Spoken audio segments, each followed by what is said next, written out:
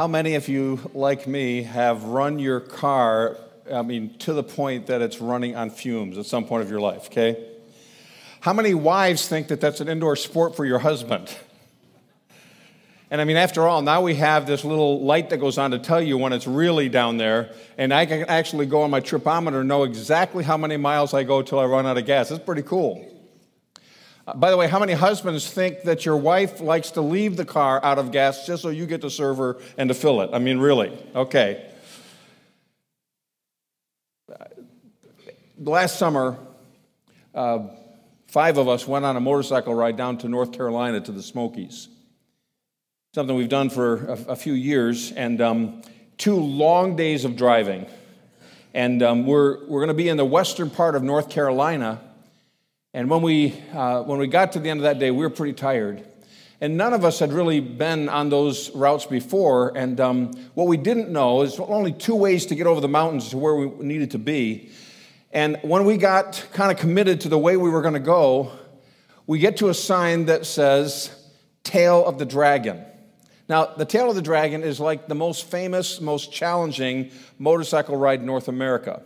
It's filled with 15-mile-an-hour, 20-mile-an-hour, 30-mile-an-hour corners, most of which come out of the corner going with the wrong bank. And it's 11 miles of that. So I'm thinking, okay, I'm leading this thing, and it's just kind of challenging. But what made it worse is 3 of the motorcycles were very low on gas at that point. And there were no gas stations along that route. And we come to the end of the Tail of the Dragon. We make it through there, and there's a gas station there, but it's closed. We go about 4 or 5 miles further, another gas station that I located. It's closed. We actually kind of go up a mountain and going down the mountain, and some of the bikes were just chugging, literally running on fumes. And we get to a gas station just as the gas station is closing. They're turning off the lights. And I go in and I plead with the lady, please, we need gas. And she was kind enough to let us fill. Friends, there's times when in our lives we're running on empty. Only it's not the gas in the tank of your car, it's the spiritual fuel of your life. And I wonder if you've experienced that, maybe experiencing it today. Running on empty. To be hollow, to be unfulfilled, to be depleted, to lack the enthusiasm or energy or resources to just cope with life. It was Aristotle, the philosopher, who came up with the experiment that said, nature itself abhors a vacuum. And that's now a principle of physics. Others like Galileo and Pascal, Sir Isaac Newton, all studied this and said that if you have a vacuum where there's no air in it, as soon as it has access to air, it will suck all that air in. Nature itself abhors a vacuum. Your soul is like that. And there's something in your soul that longs to be filled. So much so that you will sometimes fill it with the wrong things just to try to find fulfillment and satisfaction in life. Not true? Nature itself abhors a vacuum. And the good news is this. Jesus tells us in John 10:10, I'm come that you might have life and you might have it to the full. He also, in that same passage, says Satan, the enemy, will try to tempt you, and he's come to kill and to steal and to destroy. So in other words, what Satan is trying to get us to do is to do things that are going to leave us empty, even if we think they bring temporary fulfillment, when Jesus has promised that he would really fill us and provide that for us. In the Old Testament book of Ecclesiastes, Solomon, who at least for the first part of his life was the wisest man that ever lived, tells his story about how he tried to find fullness. And the key word of the book of Ecclesiastes is the word that's used repeatedly in almost every chapter about being empty, about vanity, about life just being like soap bubbles or just like smoke, no real fulfillment. And Solomon had the opportunity to try it all. He had power and he had incredible wealth. He had learning and he had all kinds of experiments. He had building projects. He had all kinds of things to try to find fulfillment in his life. He had 1,000 wives and concubines. That would kind of cause me to question his wisdom, but he had that. And if living for pleasure was it, Solomon had every opportunity to do that. But here's what he says. It's all empty. It doesn't satisfy. It doesn't fill that emptiness. It causes you to run on empty. Friends, listen, even the good gifts of God will not ultimately satisfy you unless God is your source of satisfaction. Even the good gifts of God will not satisfy you unless you first find in Him that abundance, that fullness that He has provided. Well, contrast the book of Ecclesiastes with the book of Ephesians. Someone has called Ephesians the Alps of the New Testament. Compared it to the book of Joshua, where Joshua talks about the conquest and claiming the inheritance, and Ephesians talks about our inheritance in Christ and where you can find satisfaction, where you can find fulfillment. Interesting, 35 times in the 6 chapters of the book of Ephesians, Paul talks about what it means to be in Christ. Look up here for just a minute. In Christ. So this represents Jesus Christ. This represents you. And when you become a believer in Jesus Christ, you are joined to Christ so that the Bible actually describes in Ephesians, you are in Christ and Christ is in you. It is a spiritually organic union that you have with Him through the work of the Spirit, that you are actually in Christ and Christ is in you. And Paul uses that 35 times in one book. It's a major point of the book, being in Christ. Being in Christ means that you and I, who are believers in Jesus Christ, have the potential to live lives that are abundant and full. And I say potential because we may not be living in that life right now. But the potential is there because we're in Christ and Christ is in us. So after Paul talks about our position in Christ in the first 3 chapters, he then talks about the practice of the Christian life in the last 3 chapters. He gives the doctrinal foundation in chapters 1 to 3, and he gives the practical applications in chapters 4 to 6. But throughout this book, woven into the fabric of the book of Ephesians, 4 times, Paul talks about what it means to live a full life. What it means to live a life that is really complete and full. And so I want you to take your Bibles and turn with me to the book of Ephesians in the first chapter. Paul in Ephesians chapter 1 has this incredible praise worship section and a prayer that really begins in verse 15. And it's a Trinitarian prayer. He prays to God the Father. He prays to Christ. He prays to the Holy Spirit. He prays for their eyes to be open. Verse 19, that they would know what is the immeasurable greatness of His power towards us who believe, according to the working of His great might. That He worked in Christ when He raised Him from the dead, Christ's resurrection we celebrated on Easter, and He seated Him, this is Christ's ascension and enthronement at His right hand in the heavenly places, far above all rule and authority and power and dominion and every name that is named. Nobody has greater authority, greater position, greater power than our sovereign Jesus. Nobody even comes close. That's what it's saying. And He put all things under His feet and gave Him to be the head over all things to the church. The church, which is His body. He uses the physical body as a metaphor for what the church is. The fullness of Him who fills all in all. Paul comes to the end of this prayer, end of this chapter. And he says the church is the body of Christ, and Christ is risen, and Christ is exalted, and Christ is ascended, and Christ is enthroned, and Christ is the head of the church. And Christ as the head of the church wants to fill His body, the church. Friends, listen, the Lord Jesus wants to fill us with Himself. He wants to fill us with Himself. But one of the things that fascinated me about this study this week in Ephesians is that in the 4 passages where he talks about fullness, all of them focus on our vertical relationship with Jesus Christ, but they also focus on our horizontal relationship with one another. Every one of them. That this relationship that brings fullness is my relationship with Christ, but it's also my relationship with you.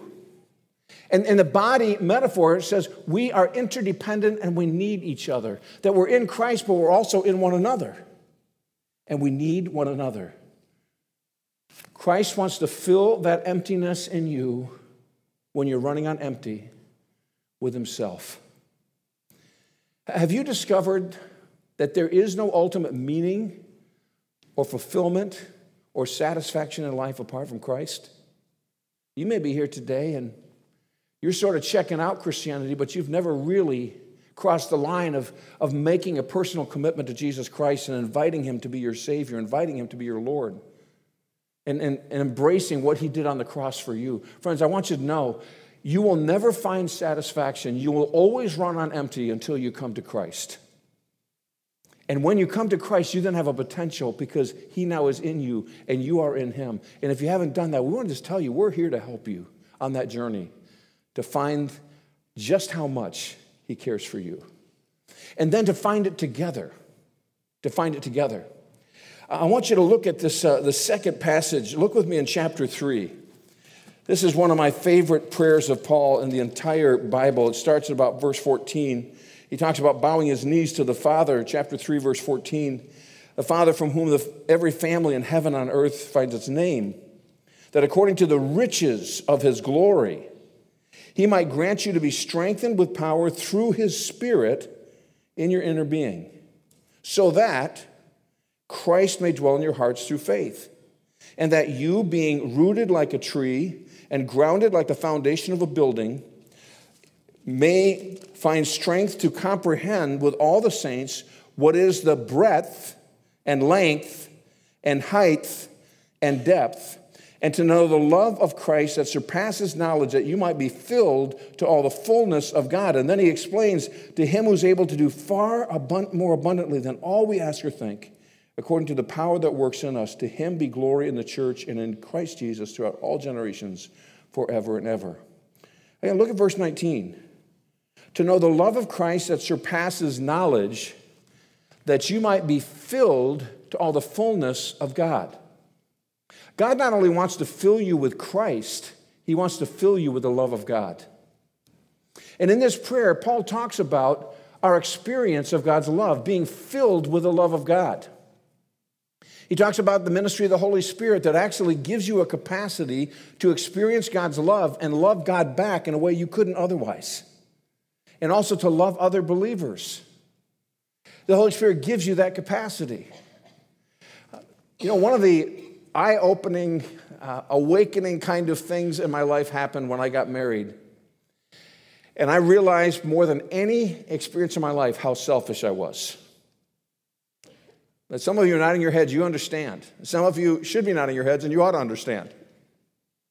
Because marriage is such an intimate, close relationship that I got exposed for how self-centered I was. And friends, I discovered from Scripture that the opposite of love is selfishness. And I realized that in my sinfulness and my fallenness, I am a selfish person.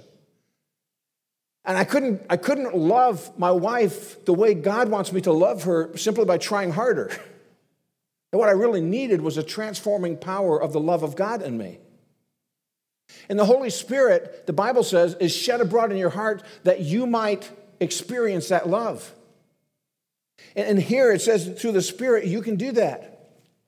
And he also says, together with all saints. Friends, I can't just experience the love of God alone. I have to experience it in the community of other believers. This week, I had a funeral for the daughter of some friends of ours. And their whole small group showed up at the funeral. I mean, they were there in the middle of the day. They were there and surrounding them with love, surrounding them with care. And see, we do life together. That's why we have small groups. That's why we need the church. Friends, to experience the love of God, you need the Spirit, but you also need one another. And Paul here says that you might be able to comprehend with all saints, together with one another, the dimensions of God's love. That you are already rooted like a tree in his love. You're already grounded on the foundation of his love. But the experience of his love is an ongoing thing. That you would know how wide his love is, that it extends to all mankind. How deep his love is that it would actually take him from heaven to earth. How high his love is that it would reach all the way but take you to heaven. The breadth and depth and length and height of the love of God. God is saying this, friends. He wants to fill you with the experience of his love. He wants you to actually experience his love. It's not enough just to know that you're loved by God. Through the Holy Spirit, through the body of Christ, he wants you to experience that love. So out of an overflow of your heart, the overflow of your soul, when you are full of the love of God, you have a capacity to love other people who don't always deserve it and don't always respond nicely. You have a capacity to love your kids. You have a capacity to love your mates. You have a capacity to love your friends. You have a capacity to love people that need Jesus that you'd never otherwise have. You'd never otherwise have. David said it this way, my cup runs over. My cup runs over. Where I grew up in upstate New York, we didn't have a well when I grew up. We had springs at the bottom of a mountain that fed into a kind of a container there, and then from there went into the basement of our house. My dad constructed 4 big plastic tanks there. It looked like a still down in the basement. And when all 4 of those tanks were full, the water would run out of, you probably wonder, how do I know what a still looks like? The water runs out of that and under the driveway into our fire pond. And I can remember as a boy being there at that pipe and watching water gushing out in the spring and saying, man, that means the springs are full, the reservoir's full, the tanks are full, we have all the water that we need. And friends, God wants to fill you to overflowing with his love. That's what he wants to do. And he wants you to experience that one day at a time and to do that together. Turn to chapter 4 and look what he says about fullness. Paul in this passage talks about our ascension, Jesus' ascension to heaven, starting at about verse 8. And he talks about when he ascended, he gave spiritual gifts to the church. He gave leaders to the church, verse 11. And he did that till we all attain to the unity of the faith, the knowledge of the Son of God, to mature manhood, to the measure of the stature of the fullness of Christ, so that we won't be spiritually immature children, tossed to and fro by waves, carried about by every wind of doctrine, by cunning and craftiness and deceitful schemes. He's talking about false teachers. But he said, rather, speaking the truth in love, we are able to grow up in every way into him who is the head, into Christ, from whom the whole body, joined and held together by every joint by which it's equipped, when each part is working properly, makes the body grow up so it builds itself up in love. In verse 10, he says that he might fill all things. In verse 13, it says, to the measure of the stature of the fullness of Christ. So God wants to give you fullness in Christ. He wants to give you fullness in the love of God and your experience of that love. He also wants to give you fullness in your moving towards spiritual maturity in your life. And there's some measurements here of spiritual maturity. For instance, he talks about every member taking their part in the body, that is to serve together. He talks about unity, and a mature Christian moving towards maturity is going to protect the unity of the church. They're going to guard the unity of other believers. He describes that how in here there's going to be discernment doctrinally, that we're not going to be swept away with false doctrine, get off base. And how our relationships are going to be characterized by truth and love. And finally, how we're going to edify and build up other believers. A person is moving towards maturity because of spiritual fullness. It's going to demonstrate those things. But what's the ultimate measure of spiritual maturity in your life? How do you know when you're maturing? And I'll tell you what some of those are not. Some false measures of spiritual maturity that the church sometimes get caught in. Here's one, rule keeping. If I keep all the rules and I can cross my T's and dot my I's, then I'm spiritually mature. Not necessarily. You could be a great Pharisee, but not necessarily be a maturing Christian. How about I'm just busy serving, busy serving. That makes a great Martha, but not a great Mary. You might be busy, but you may not be maturing. Friends, that's not a good measurement spiritually. Here's one, Bible knowledge. I know a lot about the Bible. I know a lot about doctrine. Friends, I've spent my life studying the Bible and in Christian higher education. I want to tell you that is not a safe measurement of spiritual maturity, because it's not how much you know, but how much you're being changed by that really measures. So what is the measure of spiritual maturity that the Bible gives us here? It's very clear what Paul has in mind. He says that we might come, verse 13, to the mature manhood, to the measure of the stature of the fullness of Christ. And again in verse 15, we might grow up in every way to him who is the head, into Christ. Friends, have you discovered from the Word of God that the only accurate measurement of where you are spiritually, and if you're moving towards maturity, is how much like Jesus you're becoming?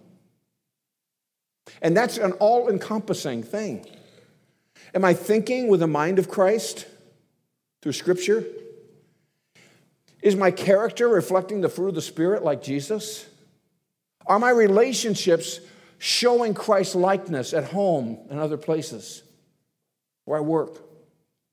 My attitudes, my character, my relationship with God and prayer and the Word, am I moving towards Christ's likeness in my life?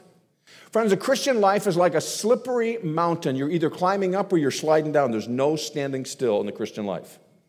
You're either climbing or you're slipping back. There's no standing still. Are you becoming more like Jesus Christ? It was about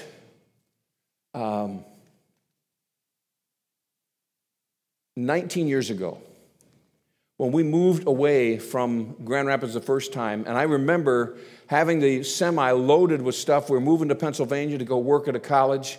And the semi-truck was loaded. We pulled down the gate. There was hardly room for air in it. Put one of those little things on it to seal it so it could go across the border in Canada. And just as we did that, I turned to my wife, Bert, and she said, I wish we had taken the 2x4 downstairs where we had measured the kids.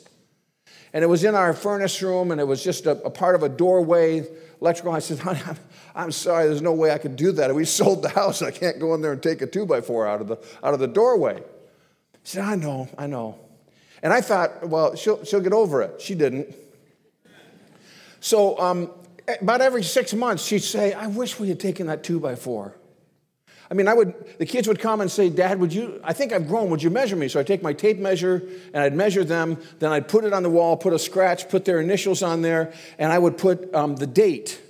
I had one for Bert, 5 feet, infinity was the date. She was never going to get any taller, okay?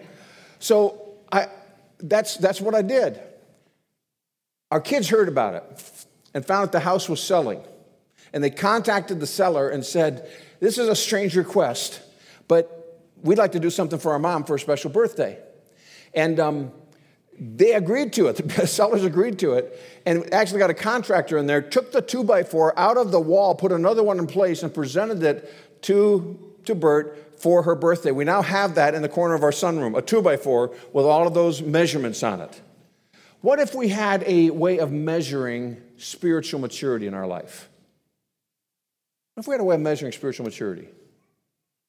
Are you tracking? Are you growing? Are you moving towards Christ's likeness? Another way of asking that, are you changing? Because if you're not changing, you're not growing. Growth has everything to do with transformation, with change in your life. And so fullness means I'm full of Christ, I'm full of God's love, so that I am maturing in the process of Christ. Friends, if you're not growing, if you're not maturing, then I want to say to you, get back in the game. Get back on the journey. God wants to change you and wants to transform you.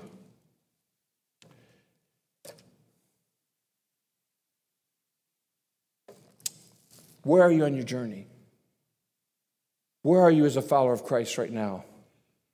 Are you maturing? Are you growing? There's opportunities like crazy for you to do that. Don't stand still. Don't get stagnant. There's no retiring from the Christian life, friends. Keep tracking. One final passage here. If you turn to Ephesians 5:18, in the middle of this passage, Paul talks about being filled with the Spirit.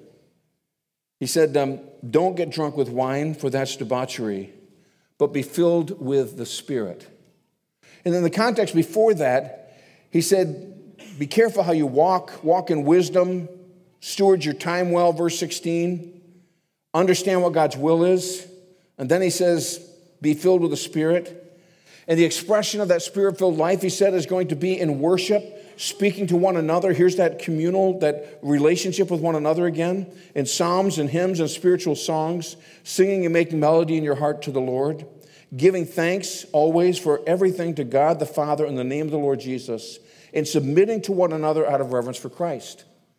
So Paul says, be filled with Christ, be filled with the love of God, be filled with spiritual maturity, and then he says, be filled with the Spirit. Being filled with the Spirit means to be under the Spirit's control, because he contrasts it with being drunk with wine. A person that's under the influence of alcohol doesn't think the way they normally think. They don't talk the way they normally talk. They don't walk the way they normally walk. They don't relate to others the way they normally would. A person that's intoxicated is under the influence of something.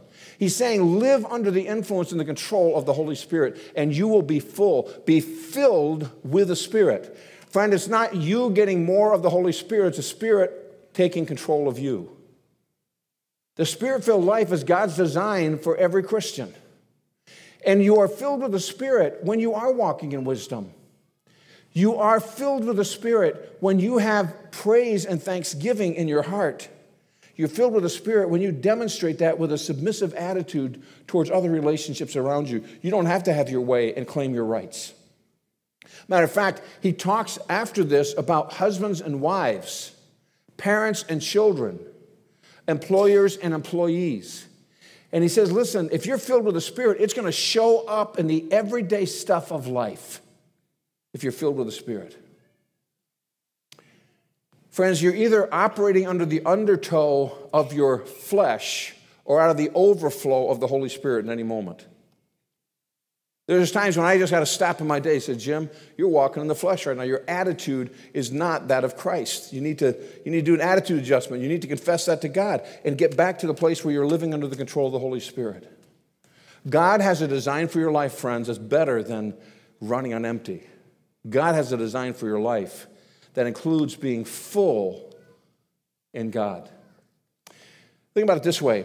One of the miracles in the Gospels that Jesus performed that's recorded in all four Gospels, Matthew, Mark, Luke, and John, is the feeding of the 5,000. There's a couple of miracles in that story. One of the miracles is how in the world Andrew, the disciple, ever got that little boy's lunch away from him. That's really a miracle. But Jesus has 5,000 men, plus women and children there, that all have aching stomachs.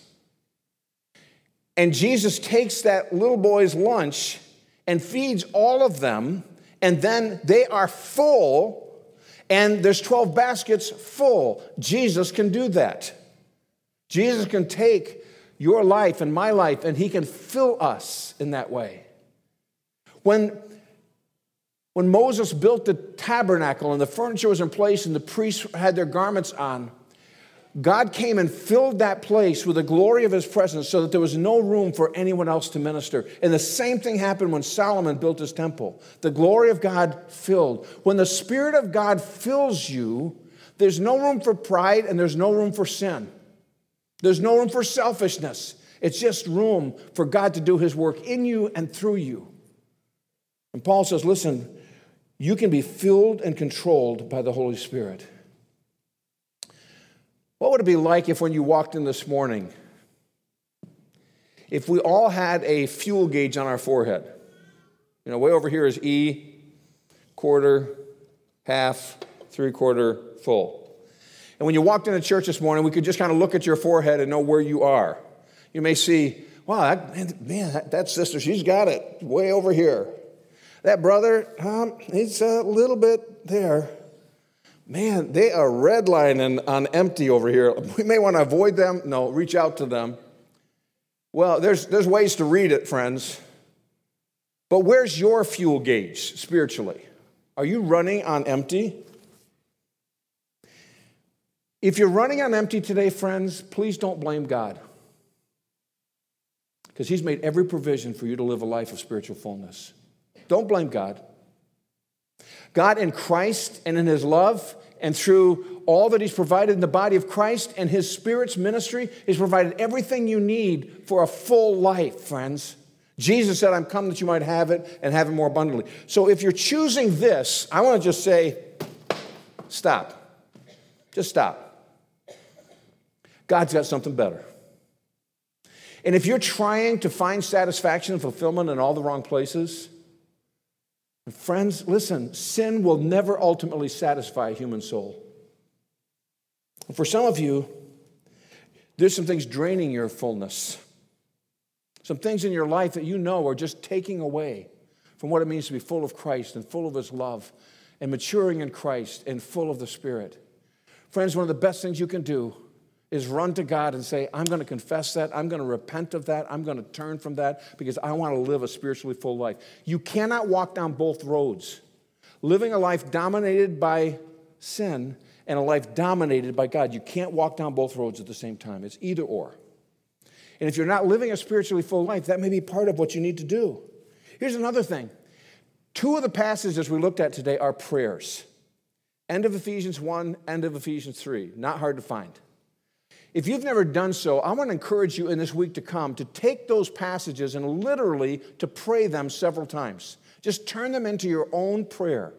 You may want to take a more contemporary translation like the New Living Translation or something like that and just read it and pray it. Read it and pray it. And you will find that God wants to give you a full heart and a full life. If your gauge is running on E and the light's blinking in your soul, God's saying, I've got something better for you. I've got something more.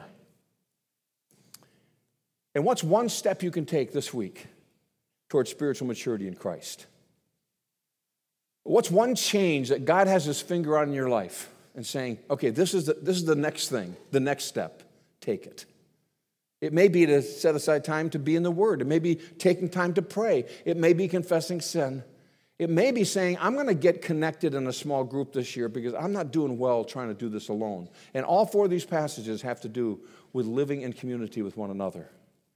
For some of you may say, I need to take a class where I can learn something very particular that's going to help me. I need to take a step of baptism or church membership. Whatever it is, friends, listen to this.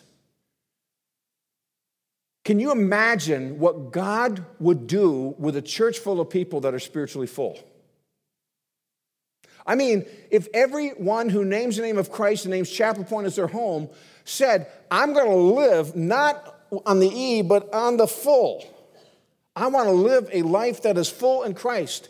It would transform your lives. It would transform marriages. It would transform families. It would transform workplaces. The overflow of that within the community would be so significant. The ripple effect of living spiritually full lives. You know why? Because our world is looking for something to fill the emptiness inside their souls. People around you, on your cul-de-sac, where you work, where you go to school, they're looking for something that will feed that hunger inside. And only Jesus can do that. But when a person finds in Christ, they can find the only one who can satisfy. Jesus said, and he meant it, I'm come that they might have life, and they might have it to the full. Let's pray together. Father in heaven, forgive us for being willing to be satisfied with so little when you have given us so much. Forgive us for thinking that sin could ever satisfy a soul you created. Forgive us for choosing to run on empty when you've made every provision for us.